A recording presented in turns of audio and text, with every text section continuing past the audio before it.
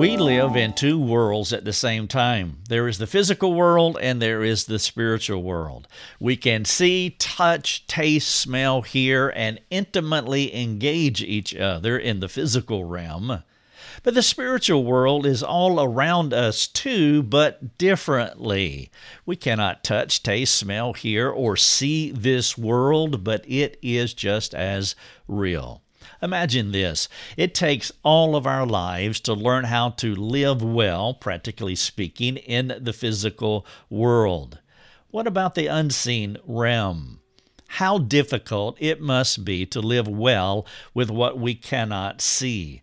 The temptation would be natural to dismiss the spiritual world, but that would be a mistake, and that is why I want to talk about it in this podcast. Hello, everyone. Thank you so much for joining me. I am Rick Thomas, and you're listening to the Life Over Coffee podcast. I am building the video, doing the podcast at the same time as I'm sharing this article with you. If you want to read, watch, or listen, you can find all three of these resources in one place on our website. And here's the title of the resource: Spiritual Warfare. Tips for fighting in the spirit world. Someone wrote in recently and they asked or suggested that biblical counselors do not spend enough time talking about the spiritual world. Well, I just recently did an episode. I think it's like episode 406. I'm not sure exactly, but you will find it in our Life Over Coffee episode resource collection. Look around episode 406. And I did an entire 1 hour podcast devoted to the spiritual world. Now, it's going to be different from what I'm going to present here, and the reason I'm saying that is so that you can put both of these resources together. This one here, Spiritual Warfare, Tips for Fighting in the Spirit World, and then also episode maybe 406. You can listen to that entire 1 hour, and that will give you some solid content in this area of the spiritual war, spiritual realm, spiritual warfare, and it is something that is absolutely essential. Though we are dependent upon God creatures in the physical world, we are even more so in the spiritual realm because there are a host of unseen beings all around us, tempting us, antagonizing us, hoping to annihilate us. You may remember what the devil said, or what it was reported of the devil's his agenda, that he has come here to seek to kill and destroy us. Now, most certainly, there are beings in the unseen world that are for our good. But there is a host of unseen beings who have no other aim but to destroy us. Therefore, a biblical worldview about the spiritual world, well, it's not the stuff from the imagination of the sci-fi fan, but it's from the Bible. And therefore, we want to make sure that we are bibliocentric when we think about Satan and the demonic activity, who, again, their designs are to disrupt as much as they can in our lives. In fact, you see this explicit and shocking picture of it in the first chapter of Job. For example, verse number 12 says this, "And the Lord said to Satan," quote, "Behold, all that he has is in your hand. Only against him do not stretch out your hand." So Satan went out from the presence of the Lord. Now, there is a lot packed in those couple of sentences, and I will not be able to unpack it for you. But the Bible does give us a behind-the-scenes peer into some of the dynamics of what's going on with Satan, and so we want to think about it and hopefully make some applications that will impact how we live personally and also how we interact with others. The good news is that the leader of this world, Satan, is not God's evil equal. Now, that is important. Sometimes some people act as though Satan is omnipresent and is omnipotent and is omniscient. He is not any of those three things, meaning he is not everywhere all the time at the same time. He does not know all things, and he does not have all power. His forays into our space cannot happen without the permission of the Almighty. Now, there is something scary about that, as I was just reading to you from Job chapter 1, verse number 12, where God permitted Satan to touch Job, to engage Job, to come out against him, but yet there was limitations in what the Almighty permitted Satan to do. And so Satan's ability is limited in power, limited in scope, and limited in effect because he's under the authority of the ultimate higher power, whom we call Yahweh, Jehovah God, God Almighty. We do see his limitations in the book of Job, where God was the one giving orders and setting the boundaries to what Satan could and could not do. Knowing the limitations of Satan and his demons brings confidence, and it brings hope for God's children, though it's still foolish to presume about his activity in our lives. As followers of the Lord Jesus Christ, we are in the middle of a tremendous cosmic battle at every moment of our lives, a different battle from anything we have ever imagined or could imagine. This struggle is a cosmic conflict waged in the invisible spiritual realm. Though the effect of this world can be seen and it can be felt in our real world lives and relationships, though we cannot see, we can definitely experience the effect in the physical realm. If God gave us spiritual eyes to peer into the unseen world, I think we would be left quivering in our boots. Though our demonic adversaries have a limited time to operate and are subservient to the Lord, they do have a battle strategy, and that strategy is to keep us living in our self-made worlds, preoccupied with what we can see, not giving much thought to their world or their satanic strategies. The proper response must begin with a vibrant relationship with Jesus Christ, and I cannot overstate that. If you do not have a relationship with Jesus Christ, then Satan is your father, and he will have more sway in your life than if you were a child of Jehovah. If you do not know God as your heavenly Father, meaning you have not been born again, perhaps you do not know how to be regenerated, to be born a second time, then I would encourage you to reach out to us. We would be glad to walk you through that process, because that is the beginning of a proper strategy to engage this unseen world. Of course, Satan's number one strategy is to keep the message of Christ hidden from us, blinding the eyes of those who need the gospel's message. The demons know the battle is over. Ultimately speaking, if anyone becomes a believer, though these demons will never give up and they will never relent. What the demons will do, the satanic strategy, they will pivot, as we say in marketing. They will pivot to an alternate aim.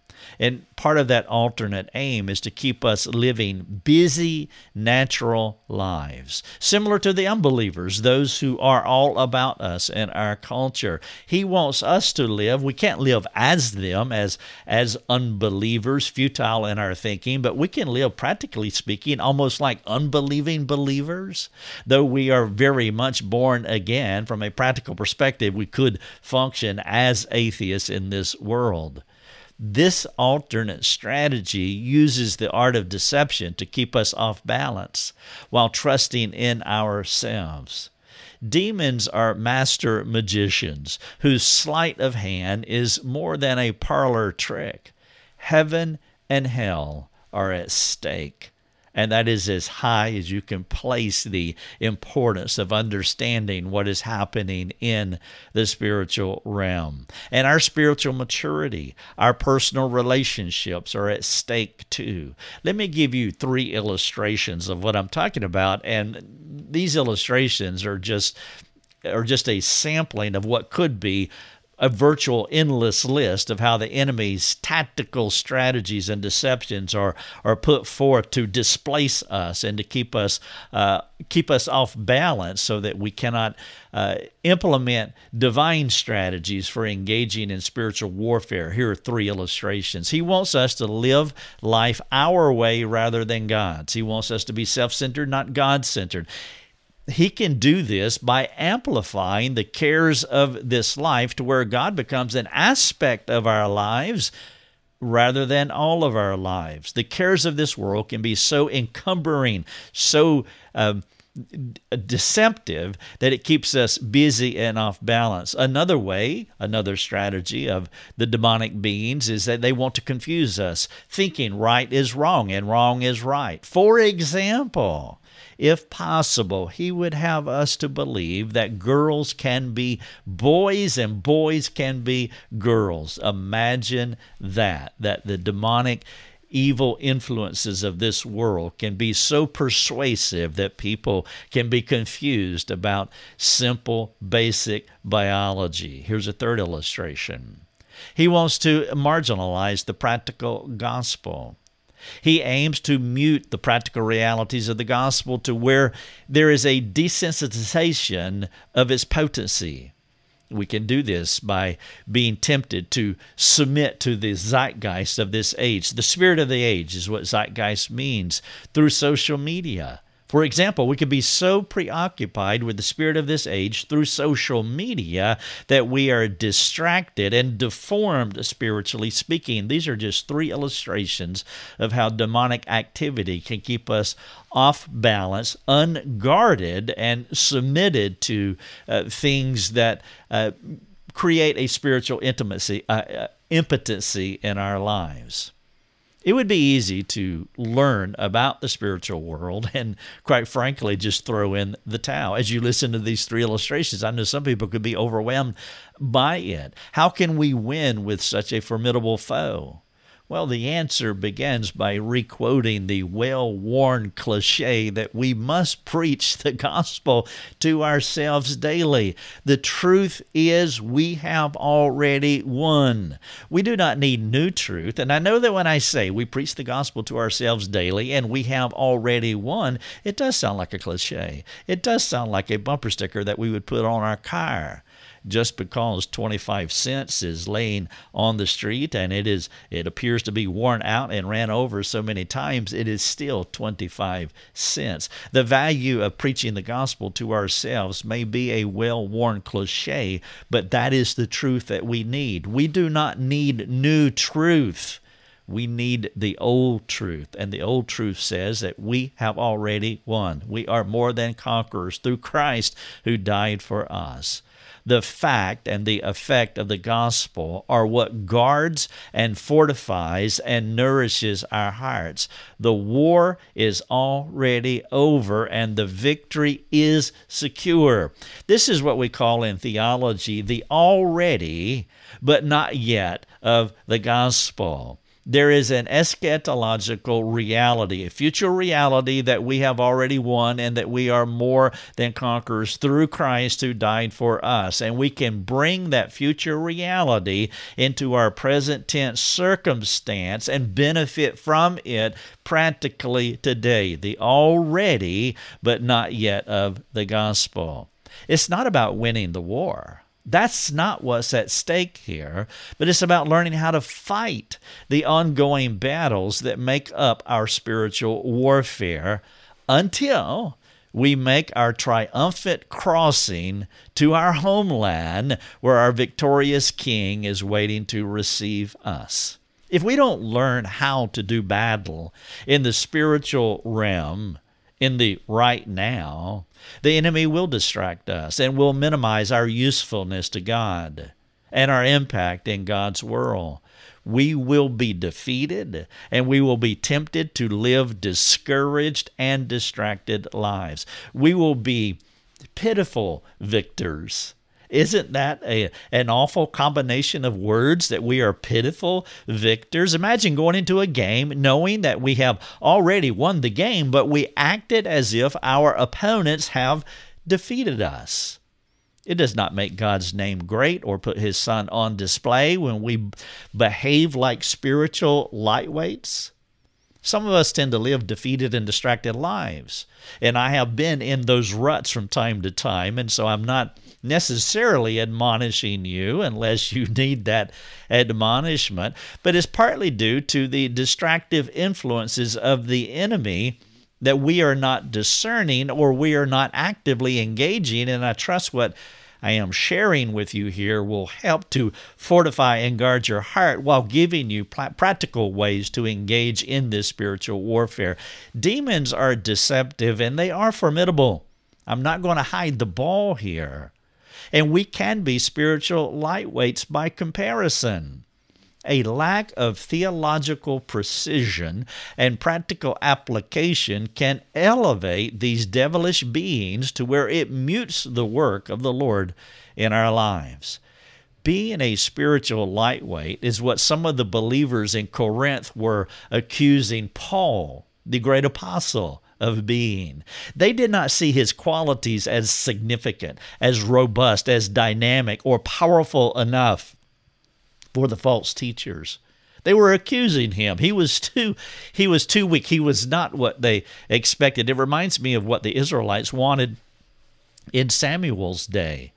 They wanted a king who was head and shoulders above the rest. They saw things a particular way, and they knew the solutions was big and powerful, and so they wanted Saul. The Corinthians saw Paul as a weak man, not a great and powerful apostle who could blow away the opposition. These false teachers accused him of walking in the flesh, human weakness, because he had an unimpressive leadership style. Paul had an unspiritual sense or a substandard way of modeling spirituality according to how the world views and displays great leaders. They said he carried out his ministry more pragmatically rather than dynamically. In some circles, these personality types are the ones who are said to be called by God to lead others because they are dynamic, they are powerful. Paul was not your stereotypical alpha male. The alpha worldview is a trumpeted sense of spiritual superiority that others can see. That's what we see in the physical realm. But in the spiritual realm, God is looking for something else, and it's not as impressive as what we think, especially if we have an alpha male worldview. The Corinthian false teachers took their cues from what they could see in the culture. Effective spiritual leadership looks like, and then fill in the blank. It would be interesting to take that test in any local church. Tell me what an effective spiritual leader is. Tell me what you're looking for in your pastor. Paul did not fit their fill in the blank expectations. They claimed they were better than him because they had more visions. They had more demonstrations of power. They were dynamic alpha males. All Paul had was the meekness and gentleness of Christ. Notice how Paul saw himself, which was the problem if you viewed him through an alpha lens. This is what Paul said in 2 Corinthians 10:1. He says, I, Paul, myself, I like that 3 times. Don't want you to miss the redundancy here. I, Paul, myself, entreat you by the meekness and gentleness of Christ. I who am humble when face to face with you. Paul was not that dynamic leader that they were looking for. It was Christ that they did not understand. If we base true spirituality on personality qualities or individual dynamic styles, we will undoubtedly have to devalue the cross. If we value strengths, personality, charisma, or our preferences more than character-driven, competent, courageous, compassionate leaders, it will not be long before we steer the church into a ditch. Personality evaluations and strengths are good, and on one level, there is nothing wrong with them. We want to commend them. But it is easy to interpret the gospel through what we value in our culture's assumed leadership qualities rather than explaining the culture through how we understand the gospel. If these strengths do not put the gospel on display, practically speaking, it is nothing more than personal power, a horrendously weak virtue for the spiritual realm. When gospel-less values become the criteria for making decisions, choosing leaders, rather than the gospel being the centralized criteria, we will make many blunders in the name of good intentions. Many evangelical leaders have substantial leadership strengths, and we applaud them for their gifts. The problem with a few of them, and we have seen this many times over the past 2 decades, for example, is how the gospel is not the filter through which we should evaluate men and women. Perhaps a little less personality would be better for the spiritual battle that we're waging. Jesus and Paul are 2 examples of unimpressive looking people who did incomprehensible things because they relied on someone far greater than their native exhibitions of human strengths. Paul gave us a clue about this in 2 Corinthians 8:9, where he says, "Indeed, we have felt the sentence of death, but that was God who was making us not to rely on ourselves, but to rely on him who raises the dead." Paul went on to say in 2 Corinthians, "When I am weak, then I am strong." In 1 Corinthians, Paul said this, "For the foolishness of God is wiser than men, and the weakness of God is stronger than men." And then coming back to 2 Corinthians chapter 4, verse number 7, he says, "We have this treasure in jars of clay, in broken recyclable pots. We have this treasure." Why, Paul? To show that the surpassing power belongs to God and not to us. The gospel provides a counterintuitive way to think about wisdom and power. We see it in Christ as he died on Adam's tree. Paul talked about it when he noted how the magnification of wisdom and power happens in the humble soil of Adamic clay pots. Maybe weakness would be the order of the day, because our spiritual enemies will quash us if we trot out our native abilities to fight in the spiritual realm. Satan is formidable. We need surpassing power, as Paul called it. We need to tap into something that does not belong to us. This vital understanding should encourage our weaker brothers and our weaker sisters everywhere. We don't have to be like our pastors or whomever we may envy, wishing we had an ounce of what they have. We don't need their strengths to fight this war. We're looking for weakness, the fertile ground which God sprouts his wisdom and power, the very things the world perceives as weak and foolish. Though we are humans, we do not fight like humans. Worldly weapons, which is how humans fight, strength and power, worldly weapons will not do us any good in the spiritual realm. If they did, we would get the glory, and we would not need our big brother. We want to rely on him, and we can only do that through the weakness and foolishness of the gospel. Perhaps it would help you at this juncture to think about some of the worldly weapons that maybe you employ to win your battles. And so as I wrap up this podcast, I want to ask a couple of questions, and then I want to unpack this just a little bit. What do you pull from your arsenal of human weaponry when things go wrong for you? When someone annoys you, when someone ticks you off, do you go into your human weaponry, your arsenal, your human arsenal, and pull out something to win the battle? What do you do to get your way when things do not go your way? What are some of your favorite weapons? Some worldly weapons could include such things as, so when I'm talking about a human arsenal, weaponry typically that humans use to fight spiritual battles, they could use such things as excusing, blaming, bitterness, unforgiveness, lying, partial truths, relying on human ingenuity, justifying, anger, pouting, silent treatment, threats, intimidation, control, and other manipulative tactics. These are some of the human weaponry that we use that comes from our strength, our wisdom, which is not wisdom at all. When you go into battle with the weapons of the flesh, you may get your way and even win the skirmish with a combatant who does not have your human-powered prowess. The problem is that you will not make any progress in your spiritual growth, and you will not develop deep spiritual relationships, and you will not build God's fabulous name. This way of fighting was actually how some of the people in Corinth fought.